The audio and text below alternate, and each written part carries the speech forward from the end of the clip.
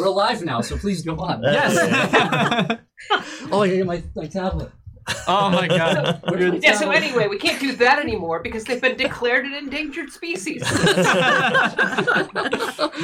Well, we're live now. All right. And sorry for no countdown or anything, everyone, but hello. Heroes and villains, welcome to another episode of Initiative. Whether it be your first or, you've been here for a while, thank you for coming. We are joined here by a very special guest that hopefully you can see if the tech has allowed it. Yeah. Hopefully everything's working. Oh man. The Twitch gods. Yeah. It's going to be real awkward if just you four talking to yourself. A little bit. We're used to that. I guess that's like tabletop in general. Just, Yeah. Hey, no, that looks pretty good. all right, sounds good. All right. Crystal Frasier. Hello. Hi. Hello. If you would, in a couple sentences, whatever, just tell us what you do over at Green Ronin and everything. Just a very basic, about me section here. Well, I'm the line developer for Mutants and Masterminds, which basically means, Steve Kenson created the system years and years ago. He's still really closely involved in the line, but all of the day in, day out work of deciding what we're going to publish, hiring writers, writing art orders, putting books together, editing is all on my plate. So Yeah. All the super busy work of the technicalities and everything. Yeah.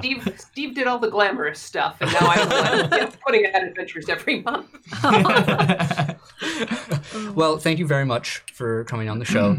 We're all very grateful for it, and for a chance for Green Ronin to send somebody on over.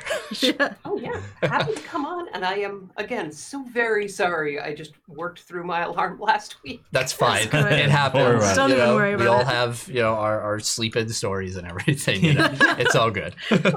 So basically, the way this whole interview discussion's gonna go is we just have some questions prepared, and for an hour and a half, give or take, we're just gonna ask you about your work within tabletop community and that space in itself, along with the Green Ronin Company, and we're gonna go from there, if that's okay. So Yeah, sounds great. all right, chat. Be sure to remind us or to let us know if anything sounds really weird, if you're hearing some crappy stuff or whatever. Any audio issues or video issues. Anything like that should be fine. And if you liked what you see, this will be on YouTube. End of this week, we're also on Spotify, Google Music, Apple Podcasts, and all the social media. all those Twitter and fucking everything. Yeah. And we'll do So some. this is mostly going to be an audio after broadcast, so I should probably use charts to explain everything. Yeah, exactly. Yeah. We will have PowerPoint presentations playing on our green screen. I feel like the charts speak for themselves, so I'm just gonna be quiet. Yeah. Perfect. So, I guess we should just go right into the questions and whatnot, right? Jump right in. Yeah. let's do it. So I know there are two very popular sort of items, and right now I'm going to go into Mutants and Masterminds in general because we are predominantly a Mutants and Masterminds show when we play. That's the only game we play on here. Yeah. I'm a little biased, but I think that's a great idea. Yeah, we are too. We just did 30 weeks of it. So. So right now I know the two most popular, or rather what I see most advertised on the space, are the Danger Zones and the Astonishing Adventure series. Could you perhaps explain a bit to people who don't know what those are, the difference between those two products and sources there? So our Astonishing Adventures is our line of monthly Mutants and Masterminds adventures. So every month it's a new, probably single session adventure. I mean, it depends on your GM. Sure. How much you love to role play. Ideally. They can take 2 sessions. I had a run of Reign of Cats and Dogs originally take 3 sessions, so Oh, wow. but it got trimmed back in development from that.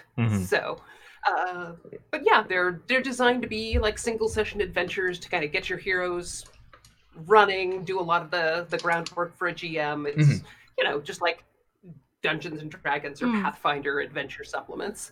And then Danger Zones are very location specific monthly product. It's 6 to 10 pages on some location, you typically have a superhero fight. So like the top of a bridge, or the bank, or gosh, what did we release that first? I know you did. You did banks, junkyards. I believe was one of them as well. Junkyards, right? And museums. And that's a good one. Oh, that's a good one. Yeah, and these are all like. There's not really an adventure in there, but it's a big toolkit for game masters where if you want to put an adventure here or a scene here, here's all the cool things that you should think about or that might be useful. Like if you're going to have a fight in the junkyard, here's how the big electromagnet works. And here's the rules for being stuck in a car crusher, because it's not a fight in the junkyard until somebody goes in the car crusher. Absolutely, 100%. Yeah, and then each one has some generic NPCs that you can use, or generic monsters. Like the junkyard has a mutant raccoon, like a giant dire raccoon. Write that down. And then everyone has at least one like named NPC who could be like your Perry White, or your Jimmy Olsen, or your Lois Lane, or I mean there's more than just media people involved. Sure. But right. But it's like people who can be like side characters and supporting characters in your adventures. When that actually goes into one question I had specifically about when like designing or thinking about danger zones and whatnot over there. First off, let me ask what so are you part of the central like, creative process of that too? Like actually creating? Yeah. Okay. Good. I do a chunk of the writing for the series. Yes. All right. Good. I do all of the editing and development. I outline all the books. All right. Good. Good. Nice. When making these sort of zones, I mean, because Mutants and Masterminds is really, really open when it comes to character creation, as you know. So I think I get where you're going.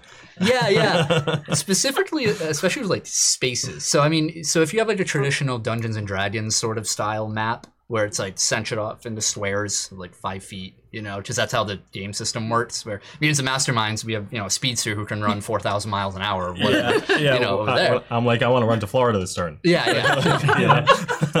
How does that? I don't think you want to do that now. Not anymore.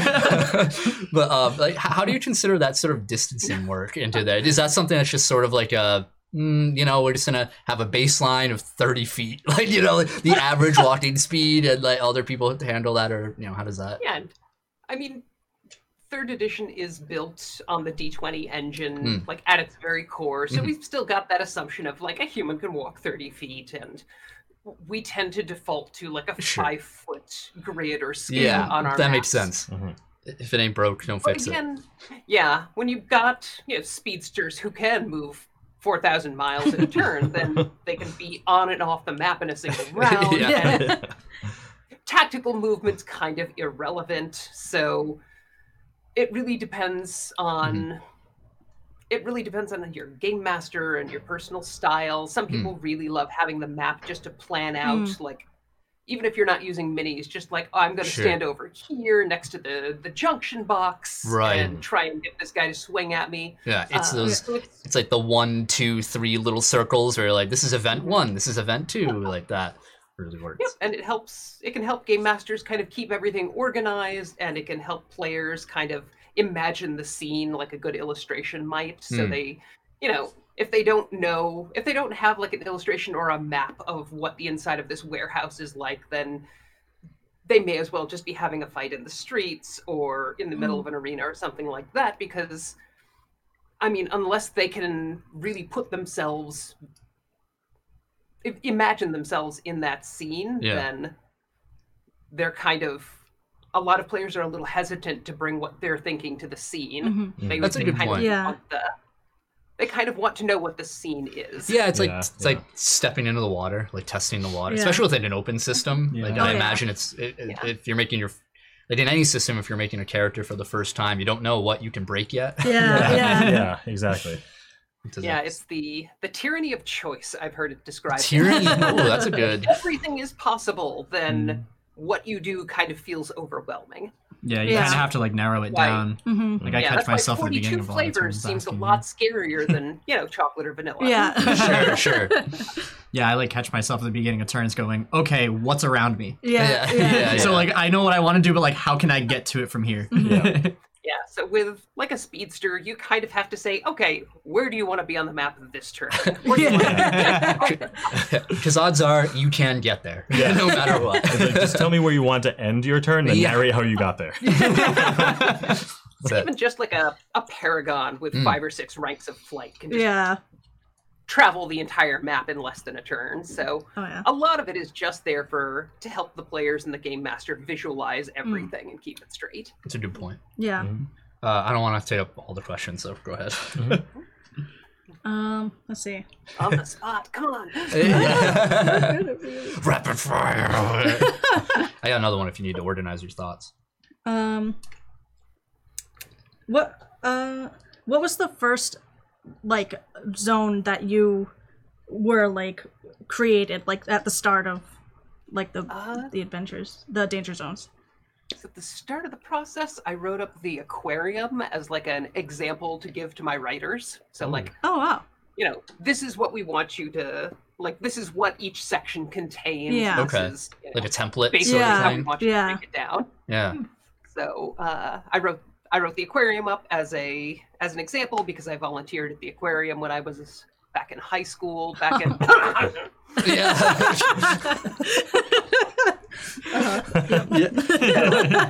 I've always loved the idea of like fights in an aquarium or mysteries in an aquarium. It just things sounds like really that. awesome. Yeah, that's it's a lot of awesome. potential. I'm Totally. waiting for that. Someone gets thrown through a tank and then like 2 sharks. Yeah.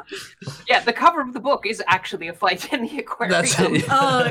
It's awesome. When Yeah, I had an ongoing rivalry with an octopus at one point in my teenage career. Don't we all? Yeah.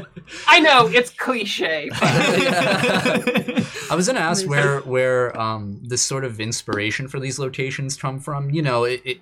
There is the junkyard. You've seen heroes fight in a junkyard before in sort of in settings and everything. But for all of them and for future ones, I mean, is there a specific source you pull from in terms of how you come up with these ideas, or is it just sort of like you're driving on the highway and you're like, oh, something crashed, like onto that roof, like that'd be a cool fight with those ducks and everything, That kind of leads into something I was curious about too. I was wondering if like comic books or anything actually had an impact on what you decide to make up. oh yeah, absolutely. But so the way it basically works for a lot of these books is we make a big list of what we want. So for Danger Zones, what we did is I put together the example zone and I give the authors like a sample, an outline. It's like, make sure you've got these headings and you've got this word count to work with. And then I've got a list of different areas in a city and to say, pick 2 or 5 of these that you think are cool to write about and you have fun ideas for and send them out to them. So most of the great ideas in this series come from a really big circle of incredibly talented writers. That's awesome. So I kind of picked the locations based on what's around the cities that I've lived in and what you see on TV shows or in movies or in comics. What places generally appeal to you? Like when you see it, you're like, okay, yeah. Like, do you tend to like stay away from more like dark gothic areas, and you're like, I just like more of these other brighter areas, or vice versa, I mean, me personally, I am basically a little goth dwarf. So I love overly elaborate like decoration, and I like being underground. That like musty smell of old concrete basements is really comforting to me. So I tend to set things like underground or in basements or subterranean layers or caves, things like that. So what you're saying is we're going to be seeing like a catacombs-esque sort of like whole adventure.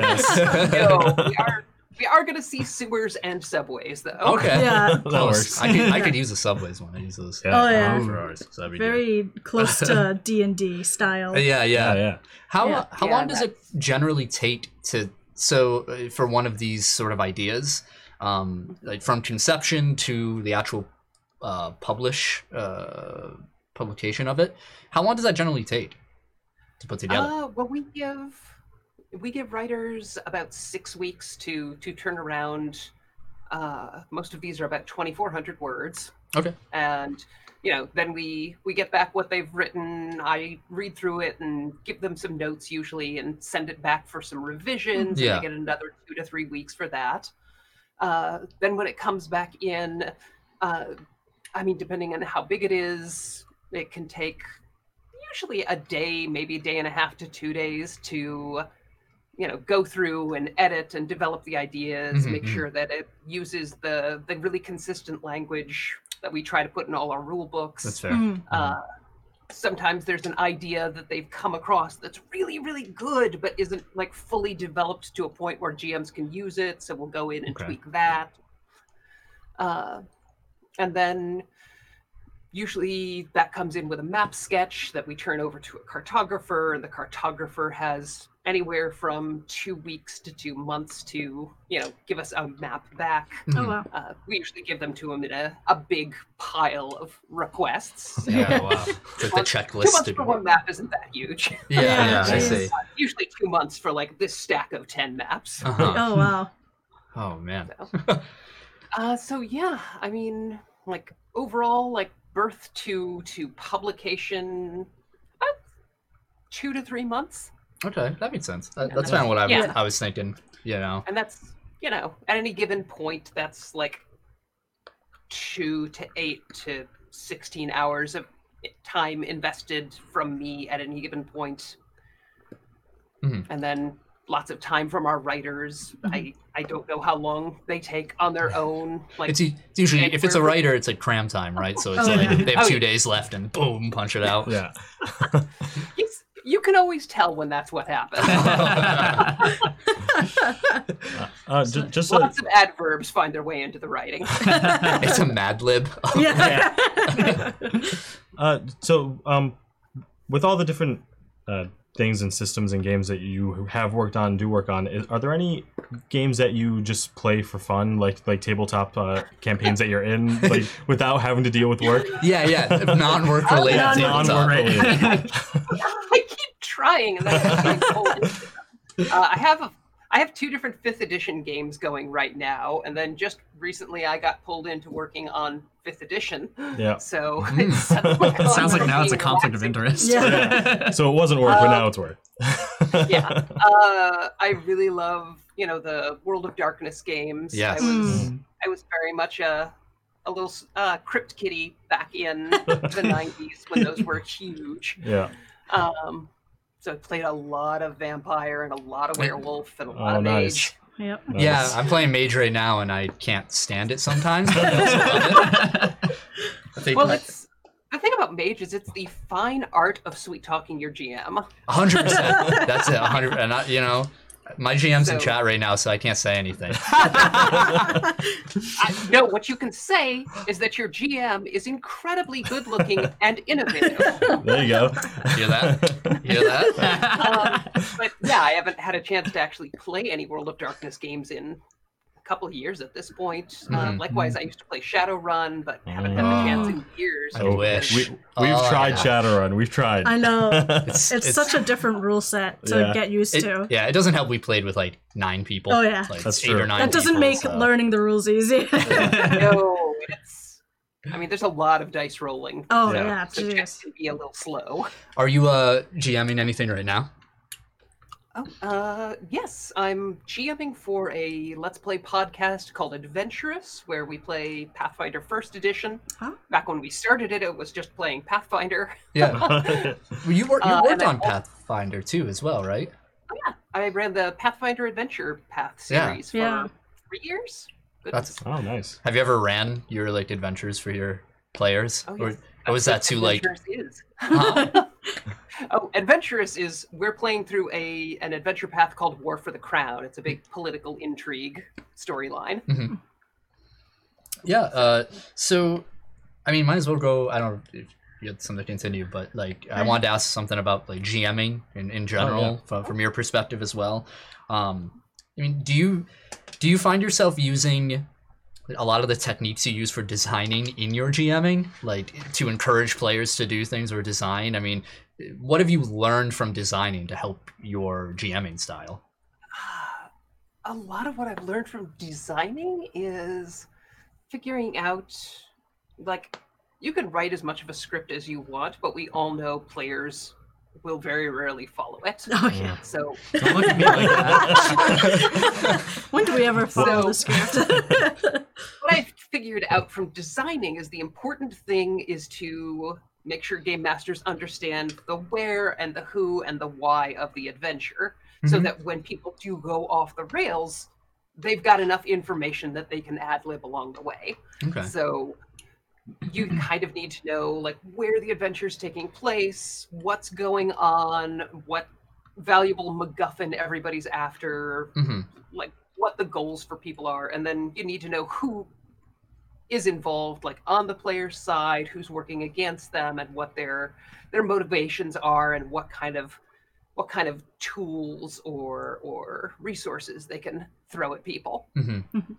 So I do try to work in a loose script for everything I run as a GM, but ever since I started designing professionally, it's been much more important for me to be aware of those big picture questions and then kind of let the rest fall. It must be a strange contrast between that sort of big question, big picture and finer detail, and like trying to balance the two, especially like from bleeding into each other. You obviously don't want to be too like a dictator at the table or anything like that.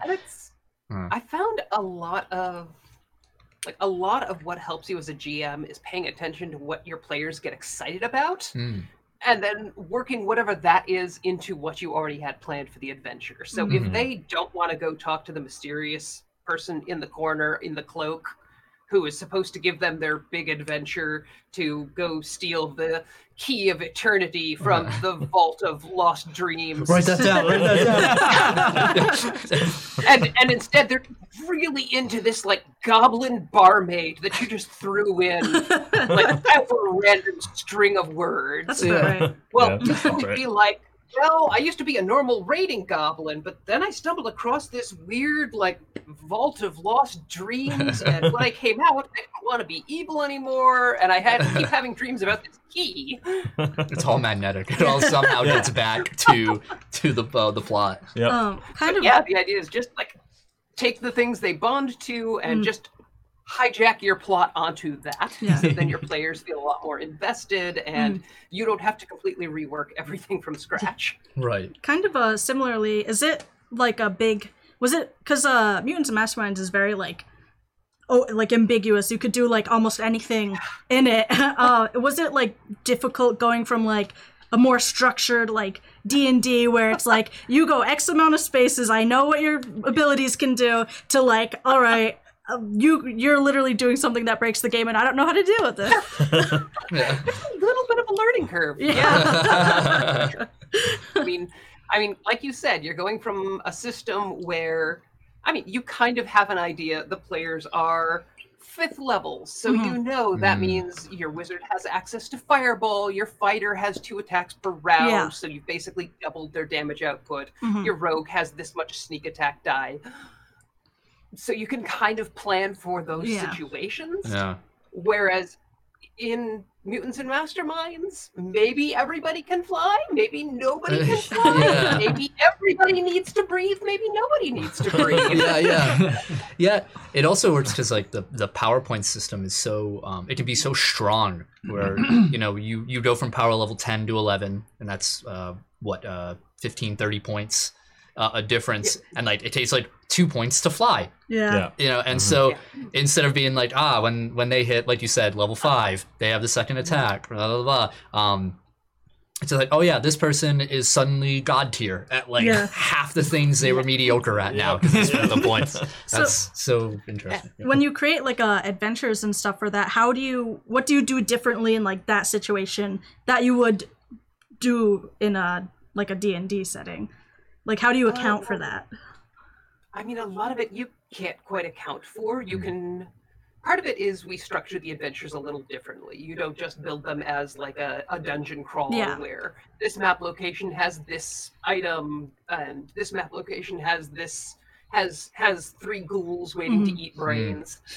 You kind of have to structure it. What we do is we structure it in scenes, like big plot movements. So like the players have this happen, and then like as a GM you try to move them to this place in the story and hope you can kind of keep them on track through all of it. But a lot of it comes down to trusting the GM to be able to play with their players' strengths and weaknesses. Each adventure has a little sidebar in it that talks about problem powers that might like unravel the whole thing. Like if you're running a mystery, then somebody who can read minds is going to cause issues. We know a lot about that. You sure are. I don't know what you're talking about. We try to provide a little basic advice. We've got a supplement called Power Profiles that goes into a lot of detail. We're consulting that constantly. Thank you so much. Power Profiles. I love all of those so much. That's John Lighthouser, my predecessor on the line, who had a lot of great ideas. It's so nice, like for new and old players alike, to have that reference as well. I kind of consider it like a core book alongside the deluxe player's handbook. Because that's absolutely that power design system is so open and flexible that well, like I said, you can do anything with it, and it gets a little overwhelming. It certainly is daunting for newer people, certainly. But once you get it's practically doing algebra for fun. But once you get the nuances of it, it's fun. Oh jeez. And once you get it, and then you start to realize you can do things you just could not do in other tabletop games, which is so nice. Or you can, but it's way more difficult. You know? It's daunting for new players to even. Say that, but it's. Oh, sorry. No. I was just gonna say it's a lot of. Well, 1, 2, 3. No, go. Jinx, after the guest. Yes. Oh, I was going to say a lot of the innovations from Mutants and Masterminds are actually inherited from older superhero RPGs that have tried to solve these problems. So some of it's pulled from Silver Age Sentinels. You'll find a lot of elements lifted from the old DC Heroes game from the 80s, Marvel Phase Rip system from TSR. Yeah, I was just gonna say, even for newer tabletop players, even jumping into a game like D&D where it's more structured, but you can do anything in the world is very daunting. But in this game where you can do anything in the world and anything with your character is much more daunting. Like talking about the power profiles and everything, like it's so helpful even just to see like you can have like flame powers or time powers or it structures it just a little bit to give you an idea of like maybe I can do this. And you know that also goes into like the danger zones themselves are such a big help on the GM side, because you have these players that can do everything, and you want to make locations that can help, but sometimes that might feel a bit overwhelming. You need that nice guide to help you get on the right track. And when you have characters who can fly or run at 4,000 miles an hour or like teleport or something like that, having those ideas, those danger zones are so helpful to just look at. What I'm hearing is we need to put out Danger Zones Florida. Yes, absolutely. Please. I'm pretty sure that's what it is right now. Florida. Oh my god. I grew up there. It's always been a danger zone. Florida holds a special place for everyone. I think we depicted it accurately. They came across a otherworldly hellscape in our campaign, and the first thing they called it was Florida. Yep. So now hell in our campaign is officially Florida. We refer to it in character as Florida all the time, and it must be so weird for newer viewers because they think we're talking about real Florida, and then we get there and the moon is an eyeball and the sky's red, and Florida. Florida. Knew you'd understand. So you've obviously done like a ton of projects, both like with Mutants and Masterminds and D&D. Which one is like your absolute, like, I know you said you like the underground type, but what's the absolute favorite thing you've ever like published that you were just like, yes, this is great? Choose your child. You're asking me to choose which child is my favorite. No matter what I pick, the others will cry. Maybe right now. Your favorite for now. At this moment. I'm really proud of War for the Crown. It was a 6-part adventure series that I developed for Pathfinder, and it's a lot of the players take on the role of spies, trying to stop a secession crisis in a monarchy. And so you're going around, like, not just trying to be a spy, but also kind of trying to help fix this kingdom that the last super corrupt king completely botched. So, Big oof. yeah. Oops.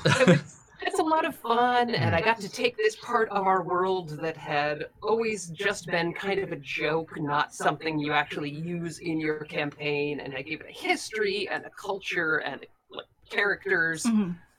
And so I'm pretty proud of, like, not just the work I did on that, but like all the amazing people I got to work with to make it real. Yeah. Mm-hmm. That's awesome. A lot of the best projects come down to who you got to work with along the way. Yeah.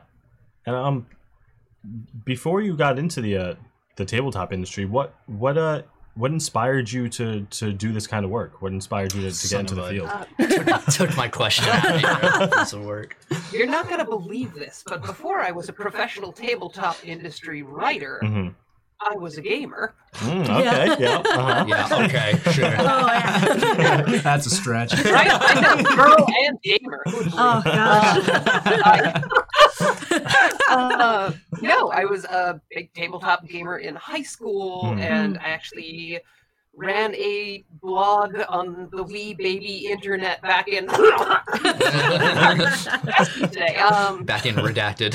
Yeah. And so I ended up, submitting some of my gaming blogs to different magazines and got published, and that led to like my first round of being a freelancer in the industry some time ago. And I had some bad experiences early on and sort of left to just go do other things with my life. Yeah. And eventually came back to the industry accidentally when I wanted to get into self-publishing and ran into Sarah Robinson, Paizo's art director, randomly one day. And was like, As you oh, do. you're the art director on Pathfinder. I would love to learn InDesign. Can I come intern with you for a couple of weeks and you'll teach me like the basics of graphic design? Yeah.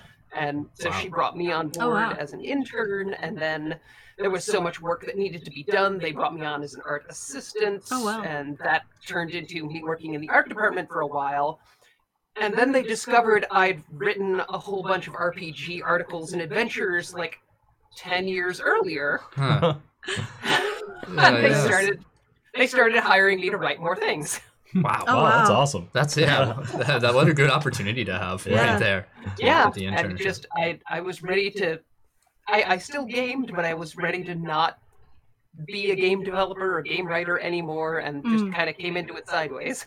Oh, nice. Wow. My wife is actually the one who encouraged me to take the internship with Paizo. Oh, really? That's awesome. yeah. Good call. So, Yeah. Good advice. Oh, Oh, wow. good. Oh, I'm good. Oh yeah. So with I know you also worked on this is when I was doing like research, I was like, okay, hold on, I have to ask a little bit about this because you did something for Critical Role Oh. onto there. It says on your Oh. wiki. I don't know if that I think you did some artwork for them or something, right? Or oh no, you're thinking of the Critical Role campaign setting. yeah, yes, the Exandria one, right? I believe. Yes. Yes.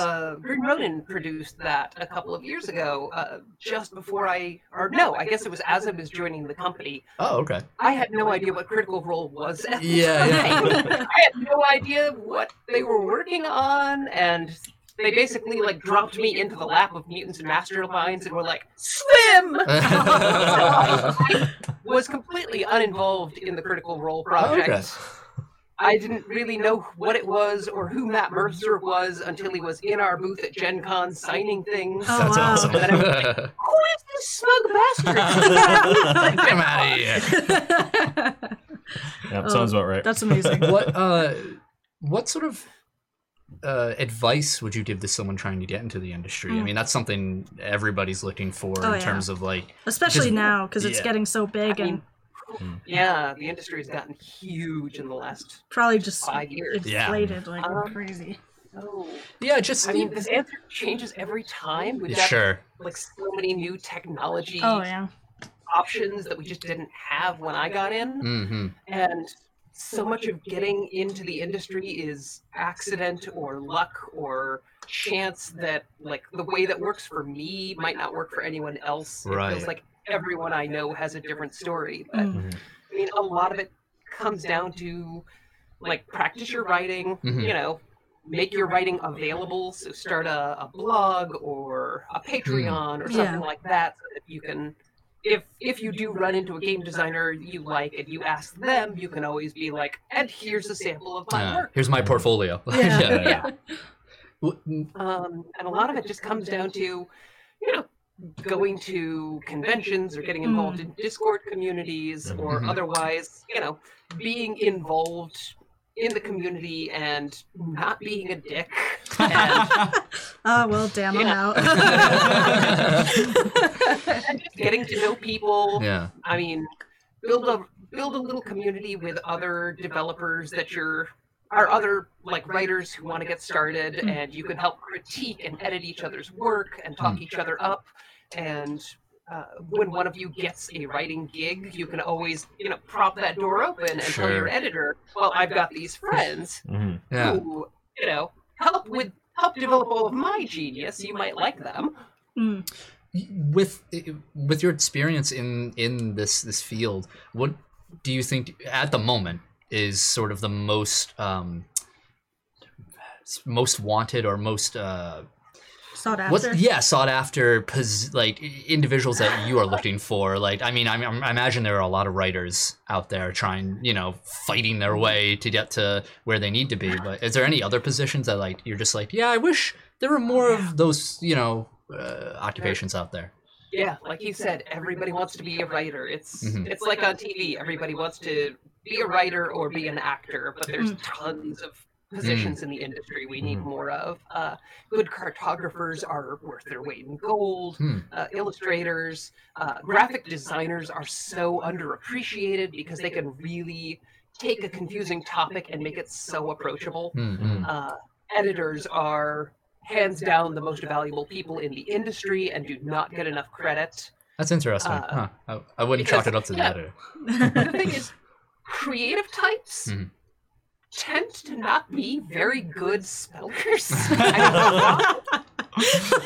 Like, every writer I know, like, their prose comes out so eloquent and flowery, and then we text each other and it's like, are you okay today? How are ya? How you? I'm absolutely guilty of that. I like go to type stuff, and it's like when you see a word and you're like, that can't be how it's spelled. Another fun secret is just about every writer in the industry is dyslexic or has some other basic learning disability. So editors are so valuable to us, and they don't get enough love or credit. Likewise, developers are, I mean, it's kind of a thankless job that everybody thinks is glamorous, but it's actually just kind of being a glorified editor who also tries to teach people. Yeah. And I mean, if there's anything in this industry that deserves a lot of credit, it's like anybody who works in ops. So people who work with the shipping companies to get your products out on time, who work directly with your customers to keep them happy and to keep them informed. Right. So all of your customer service folk, all of your warehousing and shipping people, like, or even now, I guess social media too. Oh yeah, your social media person, your community managers. Oh yeah. I mean, the industry has a lot of moving parts, and like, writers and developers are just a small part of it. Yeah, and it seems as though, like in your position that you were in previously, you know, it's open. So, like, you can go in as a sort of graphic designer and end up becoming a writer instead, you know, or like dipping your toes in all of that work. So it doesn't seem very rigid. Well, I mean, it's a matter of what you study, and I just come out of art school, and I had the history of being a writer, so it just lined up weirdly well. Meshed well. Yeah. And so I guess kiss a lot of frogs and see what works for you. On Good way to put it. And which role do you think that, do you think the role that you're in right now is just like exactly like where you want to be, or do you have like bigger picture, like you want to one day like maybe start your own thing or make a, I know you already did adventures and stuff, but anything bigger than that?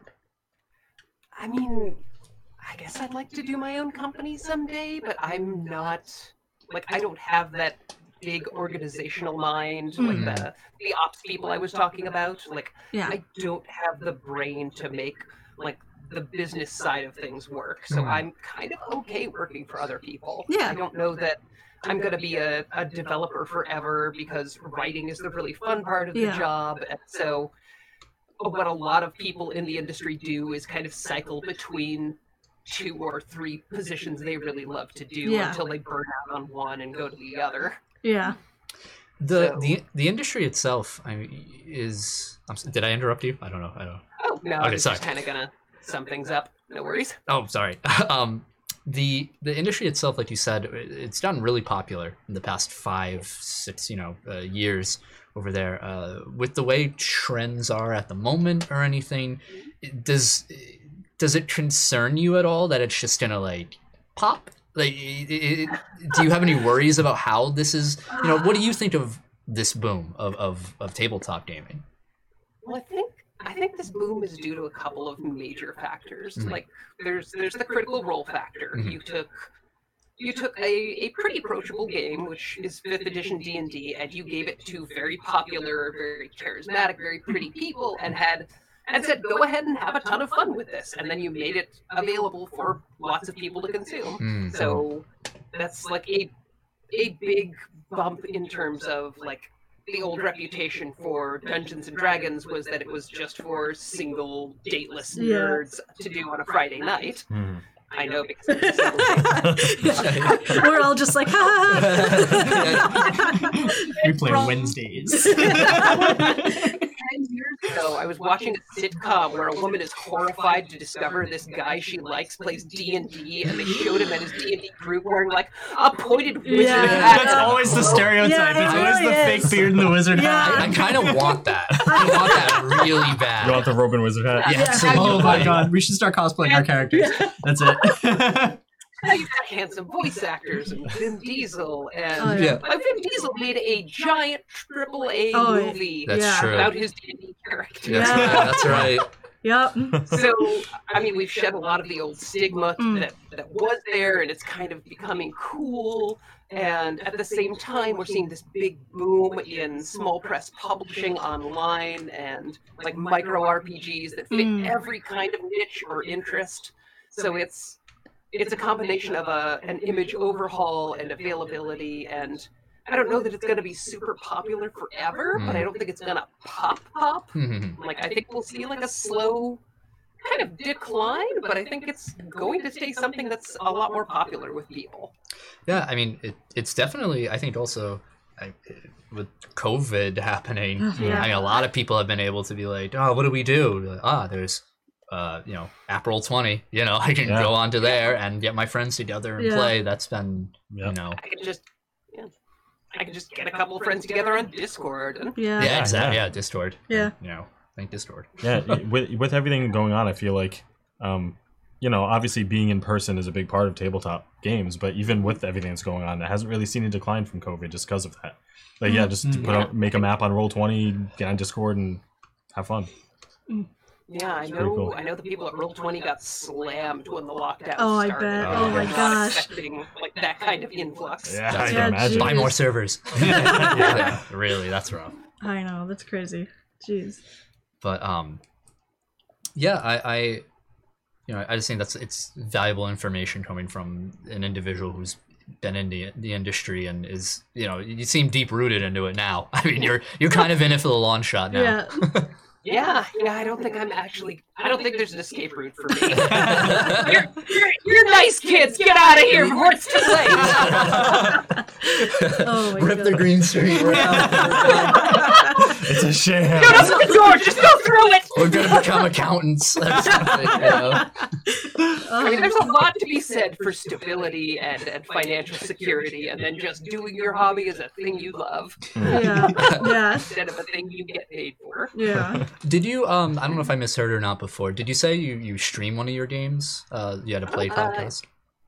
Yes, I stream with the No Direction podcast network, Okay. and stream. It's a Pathfinder First Edition campaign. Yep. We call the series Adventurous.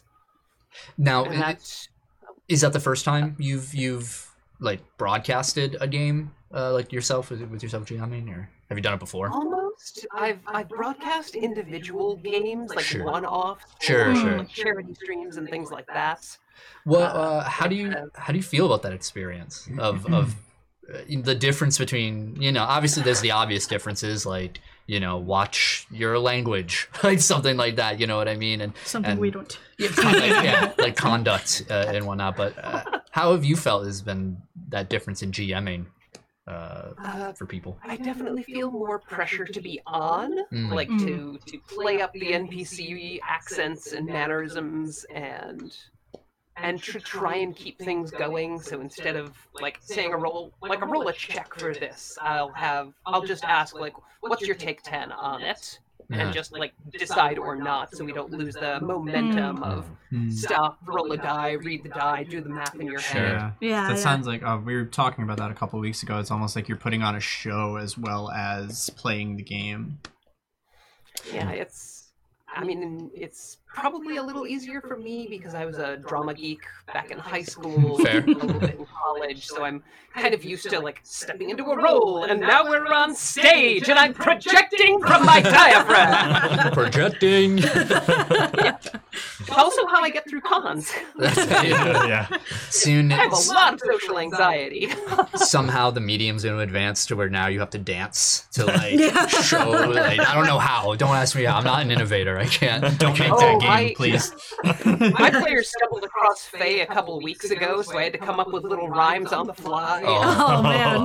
Little dances and probably what's very, very offensive.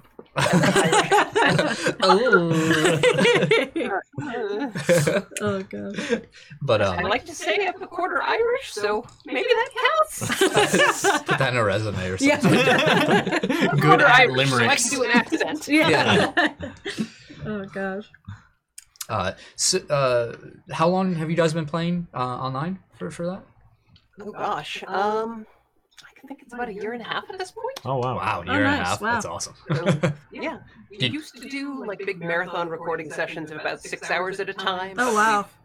With everything going on with COVID, we kind of had to start breaking them up. Like we'll record 1 or 2 hours every other week. Yeah. That's interesting because whenever we would play, otherwise we'd play for like 5+ hours. Yeah, you know before what I we mean? started Yeah. recording. Yeah, definitely when Yeah. you start recording, It's- we only do it for what, 3 3 hours. Usually we hours? cap 3 it hours, out around Yeah. 3, yeah. Yeah, because you can't just come and go like you can at the table Yeah, normally. yeah. You Yeah. eat at the table. Yeah, Mhm. yeah. You can't order the pizza during Yeah. during the session. Have it You come can't in.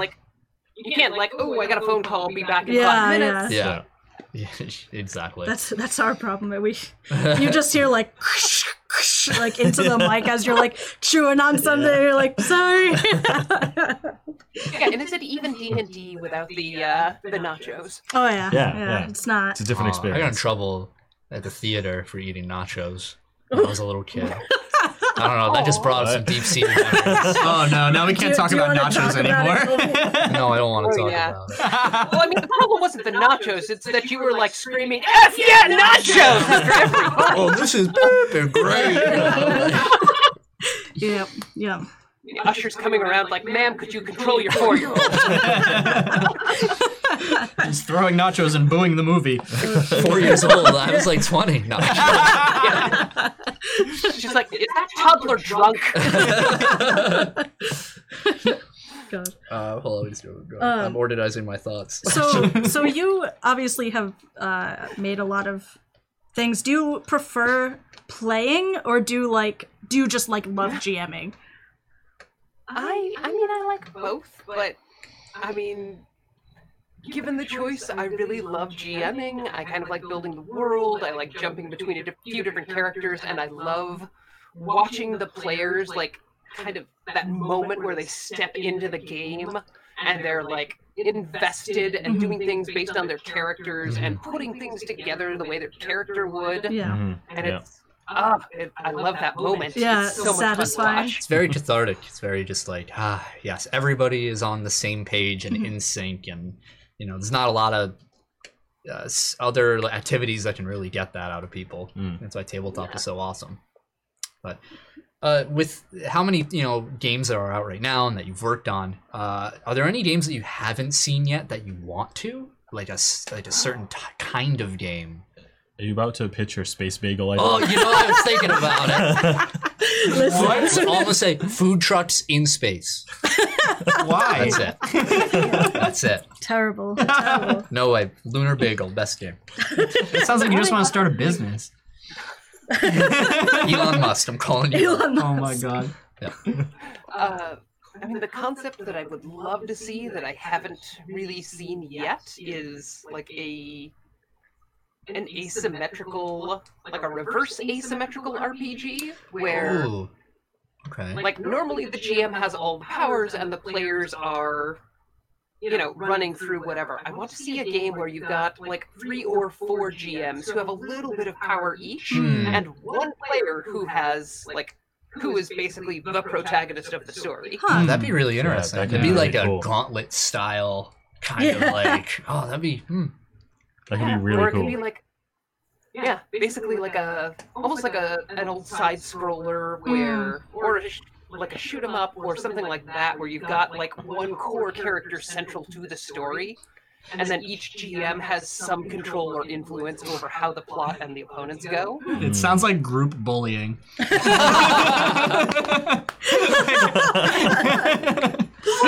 is GM? I feel pretty bullied every week. You feel do bullied? we. What do you mean?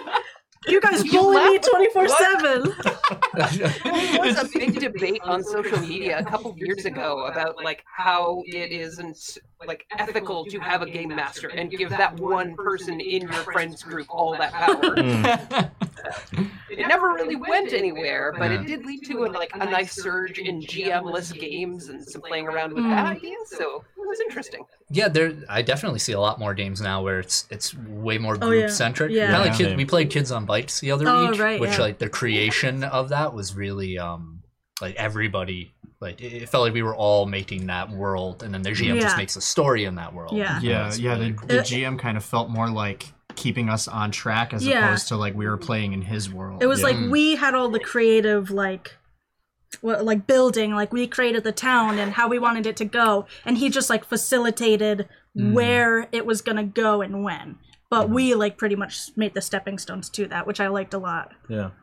There has been a lot more games. Even when I was looking at a drive-through RPG, I was just going through games, and I saw a lot of GM-less tabletop games, and I was surprised. But a lot of them sounded cool. So we're in that middle ground. We have like regular GM, middle, and now we need that asymmetrical. Yeah. Yeah. Yeah, like reverse GM. Reverse Yeah, GM. reverse GM. That's when your GM says this happens, and you're like, no. Nope. No, that's just regular D&D. Yeah, you're right. You're right. Nothing ever goes right. It's not supposed to. Here, I think we're pretty much coming to a close over here, reaching that hour and a half mark onto here. Anybody have any closing questions at all?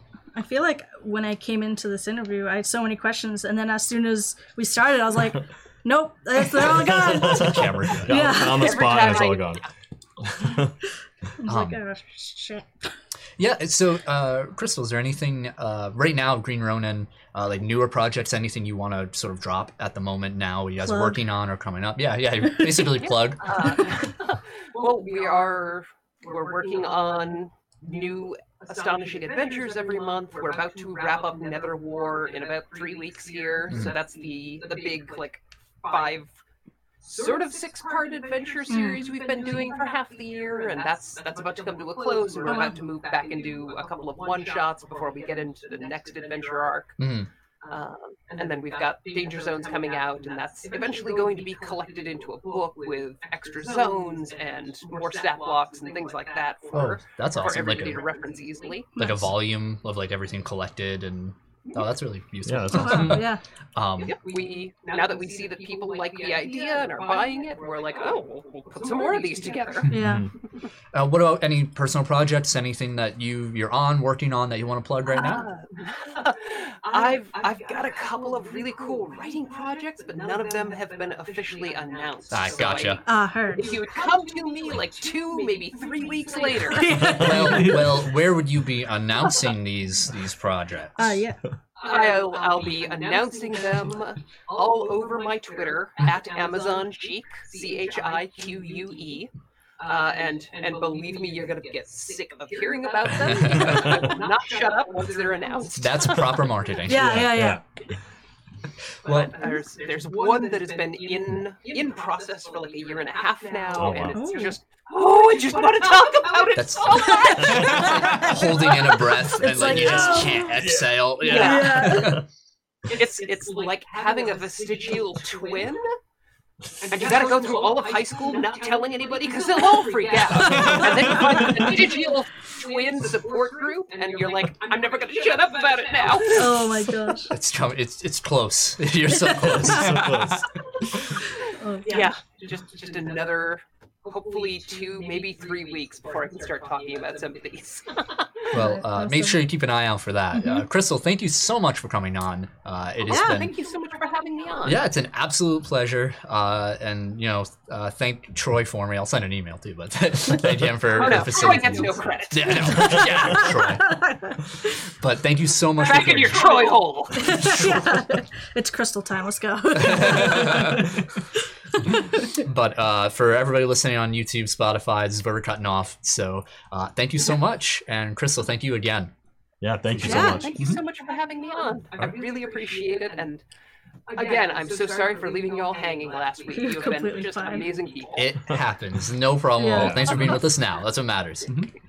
All right, and we'll see you all next week. We're gonna raid. I was gonna say, what's our plan for next week?